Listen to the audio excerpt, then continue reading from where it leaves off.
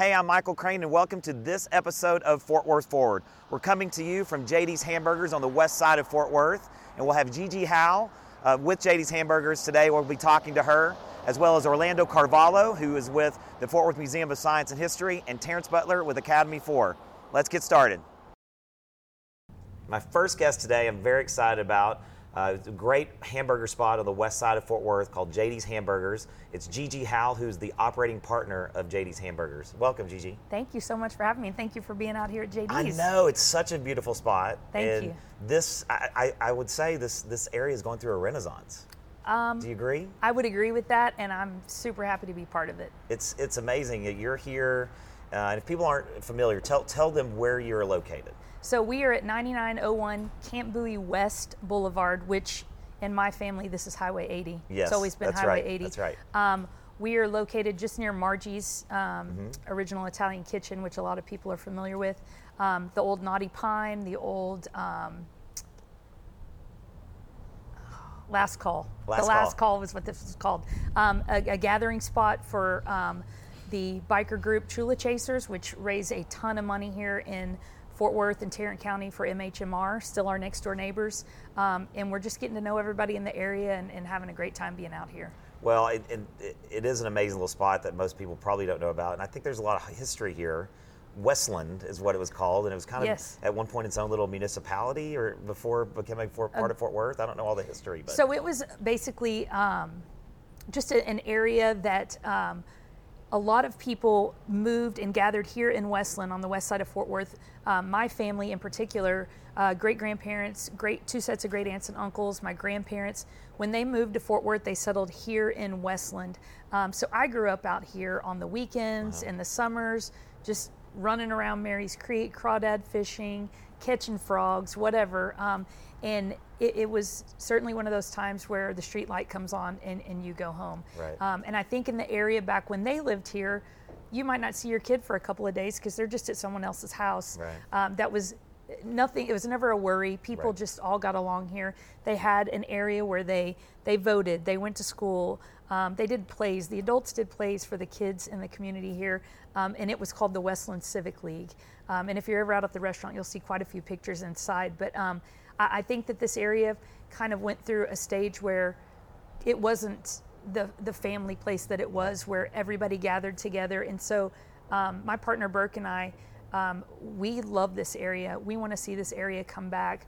We want people to know what their next door neighbors' names are, and we'd love to be a spot where people gather, and that's what we're hoping to become for the area. That kind of philosophy, why you picked this area? Absolutely. With the family history here, Burke and I have been wanting to do something together for a long time. There hasn't been the one spot that came up that we were like, let's do it. When he brought me here before the transformation, I think most people probably would have been like, I don't know, but we looked at each other and we were like, yeah, let's do it. I think we can do it. So we're happy to be here. Well, it is a beautiful spot, and it is this area that spent some time over here in my district too, that is transitioning into what can be again. I think so. And it sounds like we're in the middle of the country that you're explaining, but we're really not. We're like less than a mile from 820. Yes. And on Camp Bowie, or Highway 80 as I call it too. Yes. And you mentioned Margie's, you've got Dylan's Craft across the street. I mean, Dane's Craft Barbecue. Dane's Craft Barbecue, Yeah. That's right. Sorry, I murdered that one. But just a lot starting to come over this side, and we're just very close to Lost Creek, and then out to the rest, all the west of part of Fort Worth that's going to develop out. Absolutely. We've got so many new rooftops in the area. We've got Walsh Ranch, Lost Creek that you mentioned has been here for a good long time. We've got Montserrat, Monterey. We've got All Saints High School over here on sports,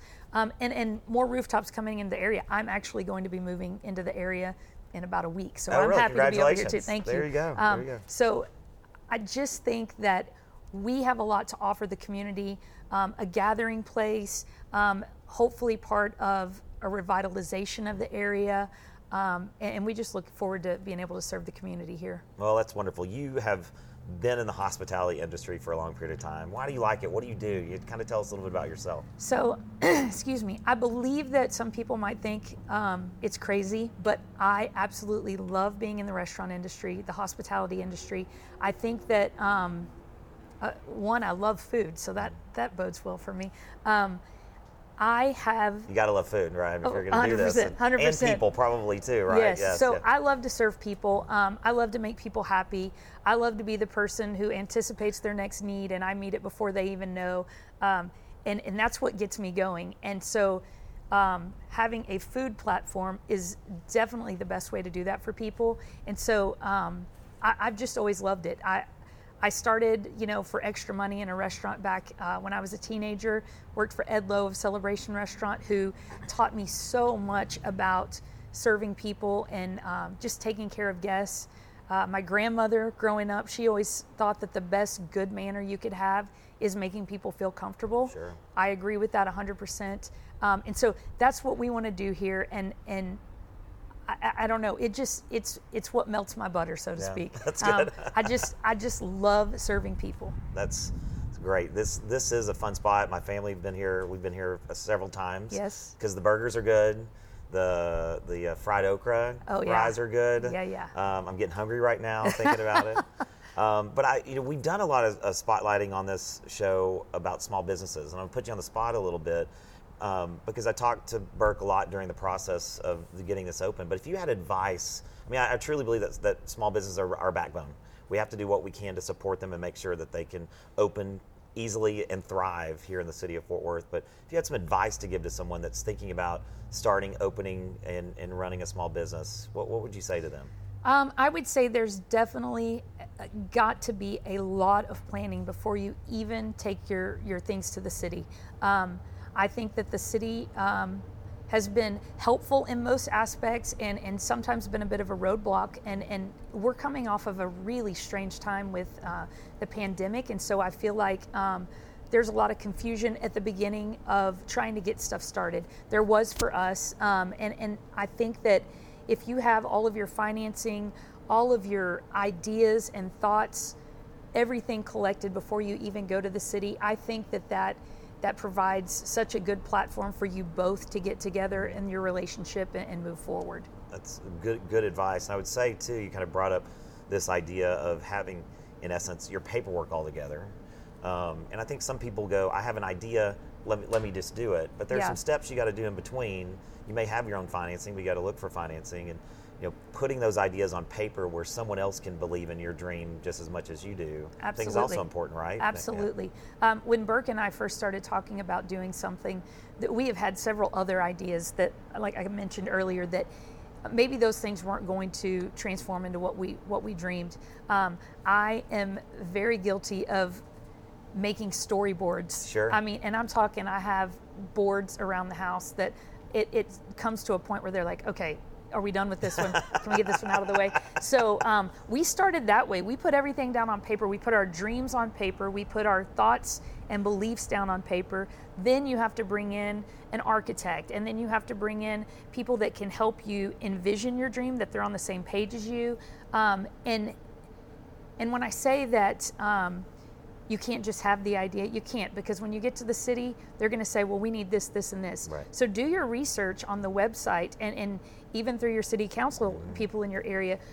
Use those things to get prepared to go before the city. And I think that will help tremendously. That's great. Well, I wish you all the success here. Thank you so much. You'll keep having some crane money coming towards you, I promise you. Help me pay the light bill. That's what I like to hear. Pay the light bill. Yeah. Because it's a great spot, and I really appreciate all you're doing. Thank you so much. And helping revitalize this part and just being a part of Fort Worth. Well, thank you, and we appreciate everything you do here for us, too. Thank you. I appreciate it. You bet. Thanks. All right. Thanks. Good to see you. You too. Thanks so much. You're welcome. Now I'm here with Orlando Carvalho, who has done a lot of great things for the city of Fort Worth, but now is the president of the Fort Worth Museum of Science and History. Welcome, Orlando. Hey, thank you, Michael. Great to be here. Thanks. Well, I have long been an admirer of yours, and I know recently you were asked to step into this president role with the museum. How's that going? How did that sort of come about?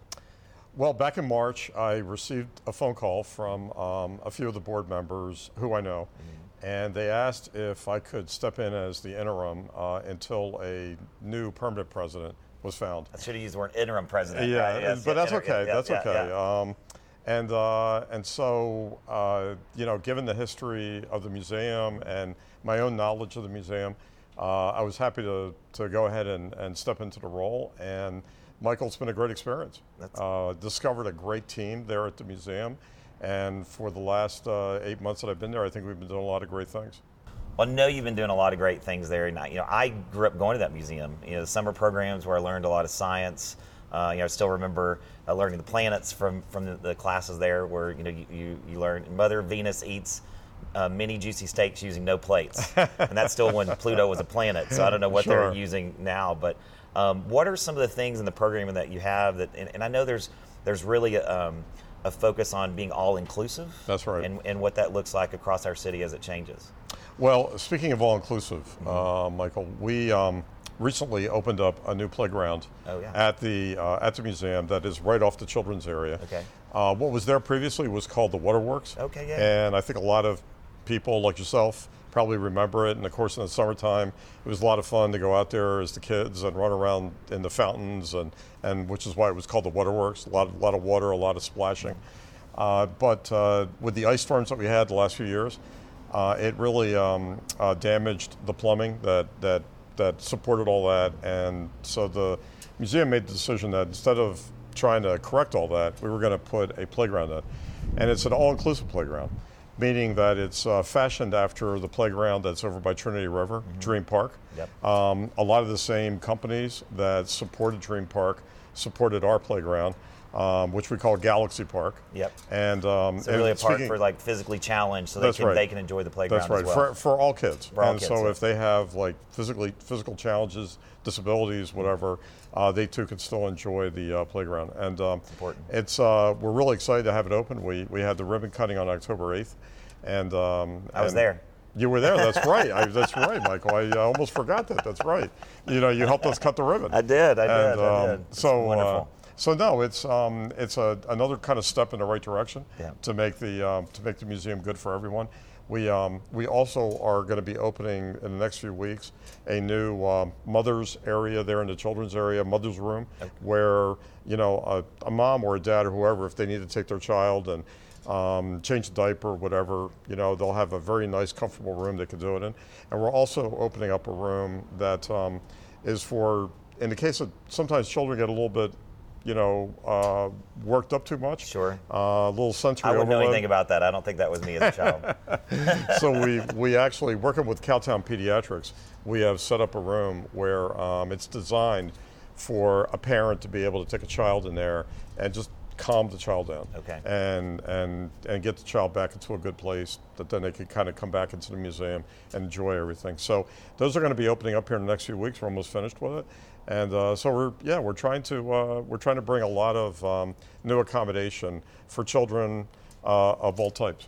Well, I that's wonderful. I hear you talking about accommodations, and are there any planned exhibits or new exhibits that you are bringing as part of the programming? No, thank you for the question. Yeah. So back in June, we opened up 2 new exhibits. One that was called A Century of Clothing, and one that was the transformation of weaponry. And both exhibits feature artifacts out of our collection, out of the museum's collection. So A Century of Clothing, you'll see clothing that dates back to the 1800s, women's dresses, men's clothes, etc. And in the transformation of weaponry, you'll see everything from knives and spears and swords and sabers and things like that, all the way up to some of the firearms that were used in the 19th century, early 20th century. Again, all coming out of our collection. Then in September, we opened up a medical exhibit that has medical artifacts, again, out of our collection, that kind of shows the history of medicine. And again, it goes back to the 19th century, showing the various tools and instruments and the things that the doctors had to use, and also dentists. And also what they believed, how they thought the circulatory system worked, and the biology of the body and everything. And it takes you up to kind of where we are today. Wow. So those are 3 new exhibits that just this summer, came online. And then most recently, Michael, we had we call it One Story, One Tribe. And we feature the robe of Cynthia Ann Parker. Yes. And of course, here in North Texas, everybody knows the story of Cynthia Ann Parker, Quanah Parker, who was her son, part of the Comanche Nation, how Cynthia Ann was captured as a little girl when she was only 9 years old by the Comanche tribe, brought back to where they lived, and ended up growing up becoming a Comanche, part of the Comanche tribe, Right. and then married a chief of the tribe and had Kawana. Yeah. And Kind of was an ambassador too, right? That's right. With the different tribes and with the other people that were around. That's right. And then eventually she was captured by the Texas Rangers and brought back to her Anglo family. But in all that, a robe that she had, a bison robe that she had, was preserved and eventually came into the museum. And we have now put that robe on display at the museum. It hasn't been displayed in decades. Wow. And here in Fort Worth, it's been at some of the museums like the Comanche tribe has and everything.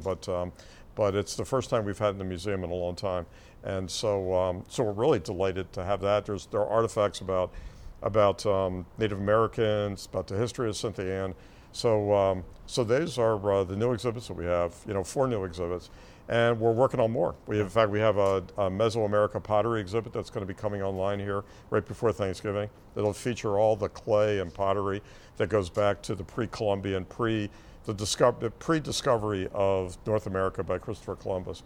And obviously very, very old artifacts that we'll have on display. That's amazing. I went and saw the Green Book exhibit that was there for a little while, which was interesting to sort of put in perspective of African Americans trying to travel across the United States, where they could stay, where they couldn't stay, where they were allowed, et cetera. So it's interesting as we have to know our history and understand our history to make sure that we're moving forward. You talk a lot about the programming in there, but y'all do a lot of outreach too. We do. In different ways. You want to talk about that, the outreach you do? In fact, to kind of set up the outreach, let me talk about the museum school, the school you went to. Yes. So for those who may not be familiar with the museum school or even the museum school is how the museum began. So if you go back to 1945, when 16 women teachers started the museum, what is now the museum, they really started as an after-school program. Okay. And so from there, it then grew into the Children's Museum and then grew into the museum that we have today. So our beginnings are in the museum school, and everything that we do now is an extension out from the museum school.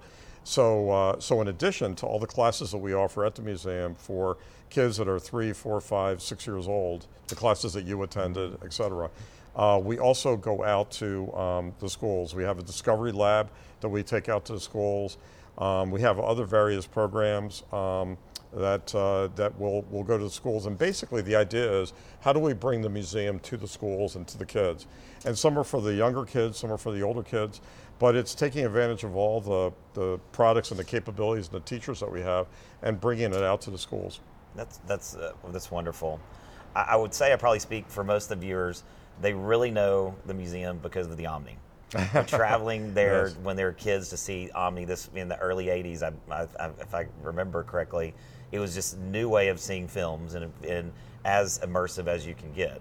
And I know that you have an exciting project lined up that will replace what was the old Omni and make it a more modern immersive experience for people. Right. Do you want to talk a little bit about that? Sure. Make it a new Omni. Yeah. Yes. So Michael, to your point, I still remember the first time that I went to an IMAX theater. It wasn't here at the Omni. It was when I was living up in Northeast, but I still remember my first time going to an IMAX theater and how impressive it was to see the film and everything. So I can definitely appreciate how people feel about the Omni and just what a wonderful experience it was. So as you said, the Omni was originally built in the early 1980s. In fact, it was opened officially in 1983. Okay. And it remained open until the pandemic shut the Omni down. I think I was in second grade or something at that point. Is that right? Yes. No, I can only imagine. It had to be a great. It had to be a great fun experience time for a second grader for sure. And so the Omni was open all those years, very successful to your point. And so when we had to close the Omni with the rest of the museum with the pandemic, to reopen the Omni became very difficult. And it became difficult because we lost a lot of the technical expertise that had left the museum, gone on to other things. So we lost a lot of that technical expertise. The equipment itself had deteriorated a bit from just sort of lying there. Electronics equipment, if you're not using it continuously, has a funny habit of deteriorating. And the theater itself really needed a refresh. The seating And just the whole venue just sort of needed a little bit of modernization. So as we began to look at that, we realized that rather than try to reopen what we had, was there the opportunity here to do a renovation, do something new? And so that was the initiative that we went down on. And what we discovered in pursuing that is that in today's world, IMAX is kind of yesterday's technology. I mean, it's projection-based technology. In today's world, you really want to be digital. Just like our iPads, our laptops, our iPhones, you want to be digital. And there is a company called Cosm that we began working with, and they produce literally a digital dome. Okay. And it replaces the IMAX. Think of it as the flat screens that you might have in your home or in a conference room or whatever. Think of a dome that's just made up of those flat screens. Except these flat screens, unlike the ones in our homes that are like 4 feet by 2 feet, these flat screens are 10 inches by 10 inches. And they are placed on a steel skeleton that is produced as part of, this procurement. They're placed on that steel skeleton with magnets. Okay. And then, of course, everything is wired from behind. And those flat screens, that LED technology, digital LED technology, projects the image, just like your flat screen projects it at home. Right. And therefore, you get a tremendous amount of brightness, you get a tremendous amount of contrast, you get high definition. The visual picture that you see is just orders of magnitude greater than what we had with an IMAX projection. So recognizing, how cutting edge, this technology is, we went ahead and started looking at how can we bring this to bear.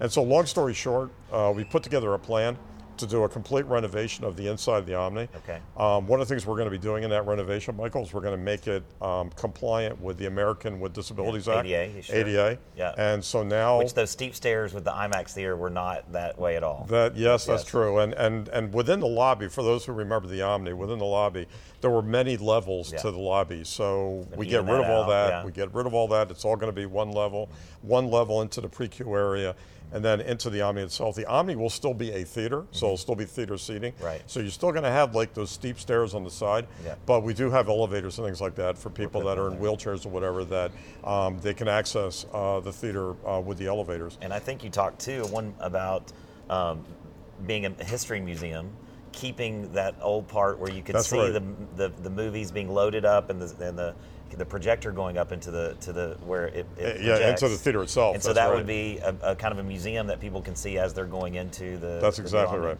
When you the way we have it designed, when you walk into what'll be a pre-queue area before you walk into the theater, and in fact this was true today. And in the old Omni, when you would go into that pre-queue area, you could see the technicians loading the films and getting everything ready.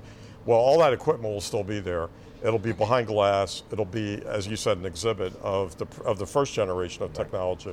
But of course, there will not be anybody in there doing anything because this will now be a digital theater. But Michael, I have to tell you, what I'm most excited about with making this transition to this technology is that the theater now becomes interactive. Okay, because with this dome, we can do anything with this dome that you could do with your iPad or your iPhone. So whether it's remote streaming, whether it's a Zoom call, that type of thing, having people come in remotely to speak to an audience, putting up PowerPoint, putting up other videos. You can have multiple windows up at the same time. You can use it for corporate occasions. Corporate events, conferences. You could use it with lecture series. Sure. So the old Omni was an Omni where was a theater where you went there to basically watch a movie, right? Watch a film. In this Omni, you'll still be able to do that. You'll still be able to watch videos, and in fact, you're going to see spectacular videos that we'll be able to show in there. But in addition to that, we'll have all these other capabilities that will truly make the Omni multidimensional, which we believe the original founders, the original folks who had the vision for the Omni, they gave it that name because they were thinking it was going to be all things. Now it really is going to be all things, and we're excited about that. Well, we're excited about too. As happened last week, the city passed a resolution to provide some funding. I think you're in fundraising mode for this now. Is that correct? We are. We're round numbers. We're trying to raise around $21 million. Okay. And with the wonderful gift, the wonderful grant that we got from the city, and thank you, Michael. Of course. And all the other council members, and Mayor Parker and David Cook. In addition to that, with everything else we've been working, We think we're within about $3 million of having all the money raised. Okay. And so we continue to work that very busily because ideally we would love to get started early next year with the renovation. And how long will that renovation take? It'll take about 18 months. Okay. So once we get started, figure 18 months later we'll be able to open. So if we get started at the beginning of next year, we're hoping to be open by about the middle of 24. So June, July of 2024 is when we think we'd be open. Great. Well, Orlando, thanks for being. How can people find you if they want to find the museum? And what's your website? Or maybe they want to donate as part of that. Sure. The easiest thing would be if you just go online and you do a search on the Fort Worth Museum of Science and History, you'll see our website pop up. Go to our website. Our marketing team does a great job of putting all our information out there on the website, including contact information, et cetera. So that's probably the easiest way to get to us. Okay. Appreciate it. Thank you for being here. Thank you, Michael. Yeah, of course. Good to see you. Great to see you too. Good to see you. Thank you. And now I'm happy to introduce to you Terrence Butler, an old friend of mine that is Vice President of Development for Academy 4. Welcome. Hey, good morning, Michael. Good morning. How are you doing? Good to see you too. I'm doing well. What an honor to be here on your podcast to share about Academy 4. Well, Academy 4 does great works, and I appreciate all you're doing. Why don't you tell our viewers, what is Academy 4? Yes. Academy 4 is a fourth grade mentoring program. It happens during the school day. And how we do that, Michael, is we go out to local churches in the community, and then they actually reach out into the community and get those volunteers. So for instance, I'll give you an example. If there's 100 children at a Title I fourth grade school, the church normally gets about 60%, and then they go out into the community, and that looks like, people they work with, high school students, people in their neighborhood. They read to them. What's the program? Excellent question. We have our own curriculum. Okay. It's leadership development. Okay. And so we talk often about the math gap and reading gap, and those are very, very important. But what we don't talk a lot about is the relationship gap, that social, emotional connection that our children need. Okay. And what is so important about fourth grade that you do this in fourth grade? Fourth grade. It's really, Michael, it's four things, right? So children at that age, that 9 or 10-year-old age, their minds are moving from concrete to abstract thinking. So it's the first time they can but like leadership. Mm-hmm. They're becoming individualistic for the first time. So you have children. Yes. So when they're around that 9 and 10-year-old age, they've listened to mom, they've listened to dad. That's where their morals and values are being shaped. Mm-hmm. But now they're actually like reaching out to others, for that. Yeah. And so that's why we want to be the positive influence at such a critical time. Well, you know my children, and unfortunately, I think there was Academy 1 for them, or maybe something, because Ainsley has my DNA and my wife's DNA fighting it out, and she's already critically thinking about that. But I think what that might lead into is you're starting in fourth grade is they always talk about that from up until third grade you're learning to read. Right. And at third grade, you're reading to learn. Absolutely. So then you can start introducing these leadership and other concepts in fourth grade. Is that kind of the idea? Absolutely. And what they've even seen, a couple of more points about the fourth grade, is there's been studies with fourth grade and fifth grade, and the fourth graders fared so much better than their fifth grade counterparts. And this is funny too, fourth graders still like adults. And that the erosion of those relationships and them thinking they know. Right. Everything starts to happen in about fifth grade or sixth grade. Fifth grade. Yeah. And what you're talking about is like how we impact, right? Because these are Title I schools. So explain Title I schools for people. Very, very good. Yeah. That is 60% or more students that have free and reduced lunch in those schools. Okay. So let me give you a percentage. I believe we have about 23% poverty in the U.S. So 8 out of the 10 students that we serve at Academy 4 are impoverished. So that would equal, in a 30-person classroom, that would be 24 of the 30 students in poverty that we serve. Wow. Yeah. And I know you're very active in a lot of my schools in the district. I know Westcliff Elementary is one where I know you're active. And I think the program is 90 minutes a month, right? So tell me about that impact that happens in 90 minutes a month. Absolutely. Yeah. And I'll even share with you, because we get the question, 90 minutes once a month, how does that, impact? But it does. So in that 90 minutes, the first thing that they're doing is they're doing something we call spark clubs. Okay. And what that happens there is we're sparking that child's imagination. we're at JD's Hamburgers, right? So there's a cooking club. There's cooking, and it shows them how to make meals, that they can make at home, nutritious meals. Yeah. There's STEM, there's karate. We have First Tee. We partner with First Tee, so they're in several of our schools. Yeah. One of my favorites are the Investigators Club. So we partnered with Fort Worth Police and other police forces in and around Tarrant County. And K-9 comes, Mounted Patrol, Motorcycle Police. And so the police are interacting with these kids in a fun learning environment, not when there's, a problem. Yeah, and sort of positive parts too, for kids can understand all the parts that happens in an investigation. It might be a dog, it might be all the other pieces that happen. That's awesome. That's awesome. What else are you doing serving fourth graders? How else are you serving fourth graders? Yeah, so, we have Academy 4, but I want to tell you about other things that we have in Academy 4, because people, all the time ask us, and it's a fair question. Fourth grade, but then they go to fifth grade. Right. And so we worked with teachers in the school, and we have a follow-on program, and it's called Leaders 5. So the last lesson is serve and a leader's acrostic. It starts with the listen, which I know I can do more of, and then it ends in serve. And so after the child has gone through that 9-month period in the leadership program, they come back the next year and they serve a first grader or a kindergartner in that school, and they do that on Thursday. So they bring a little mini Academy for Friday to the school. We also had, the question, what about middle school? The wheels sometimes and, some of the harder areas start to come off in middle school.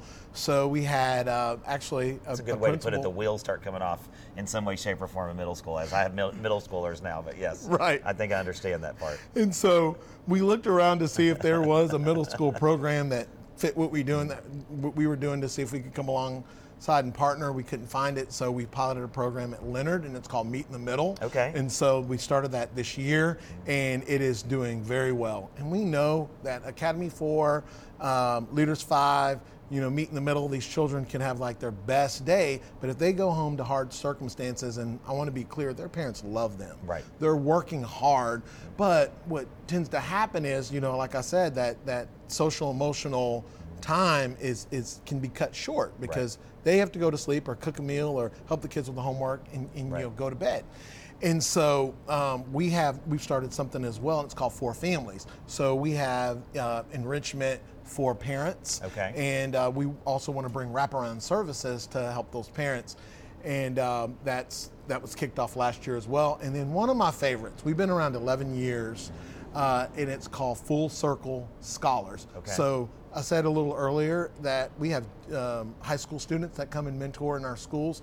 So that pipeline or tier that they came through, they come to become mentors, and they can be juniors and seniors at these local high schools. Okay. And if are they these do, people that have gone through the program before, that's exactly and so you bring them back to help? Exactly. Okay. And that's why they're called Full Circle Scholars. Okay. And so they come and they do that in their junior and senior year, and then they write to us for a scholarship. And so last year we gave out 9 $2,500 scholarships to those Full Circle mentors. To use to go on to matriculate to college or in a program or something. Absolutely. And several of those students are first-gen college students. That's amazing. Well, I'm glad to hear you over in Leonard. I love that school and piloting that program there. That's also part of the district and around the Las Vegas Trail area. And so a lot of those kids, as you said too, I love that you said that their parents love them. Absolutely. But time is sometimes an issue with them. They're working multiple jobs to try and make ends meet, and so maybe they don't have all the time they should as a parent to make sure they're mentoring. So I'm glad these services are available. You mentioned some of them, but who are some of your partners that you're partnering with? Yeah, so we partner with, like I said, First Tee, Casa Manana, Williams True, and 3M. So there's an array of different organizations that we, Hope Farm, River Tree.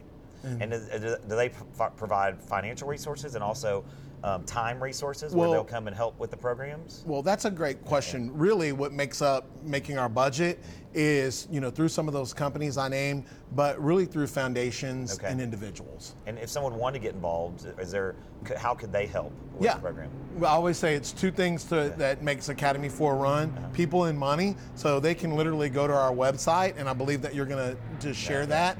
And they can also look at all the schools. There's 40 schools. Some of those schools are in Austin, but most of those schools are in the DFW area. So they could go right onto the website and look at those different schools and sign up to be a mentor. Well, great. Well, how can people find you? What's the website? Yeah, it's www.academy4.org. Good. And you also mentioned, too, the greatest gift catalog ever. You're a part of that this year. Absolutely. We're getting towards They partner Christmas with time, which we featured them about a year ago, which was really, really nice. that's So I'm great. glad you're a part of that this year, and hope some funds will come to you that way, too. Yeah, and this week, thank you for prompting me. If someone gives through the catalog, the gifts are matched 100%. That's amazing. So That's amazing. we're excited to be partnering with the greatest gift catalog ever. Good. Well, Terrence, thanks for all you do. I'm proud to call you a friend. Thank you. For a long Same period of here. time. I appreciate all you do in Fort Worth. Thank you. Thank you. Thank you for joining me today for this episode of Fort Worth Forward. Come out to JD's Hamburgers and try the food. It's amazing. It's also got great atmosphere, as well as donate to Academy 4 and check out the Fort Worth Museum of Science and History for all their latest exhibits and programming. Now I'm going to play some cornhole.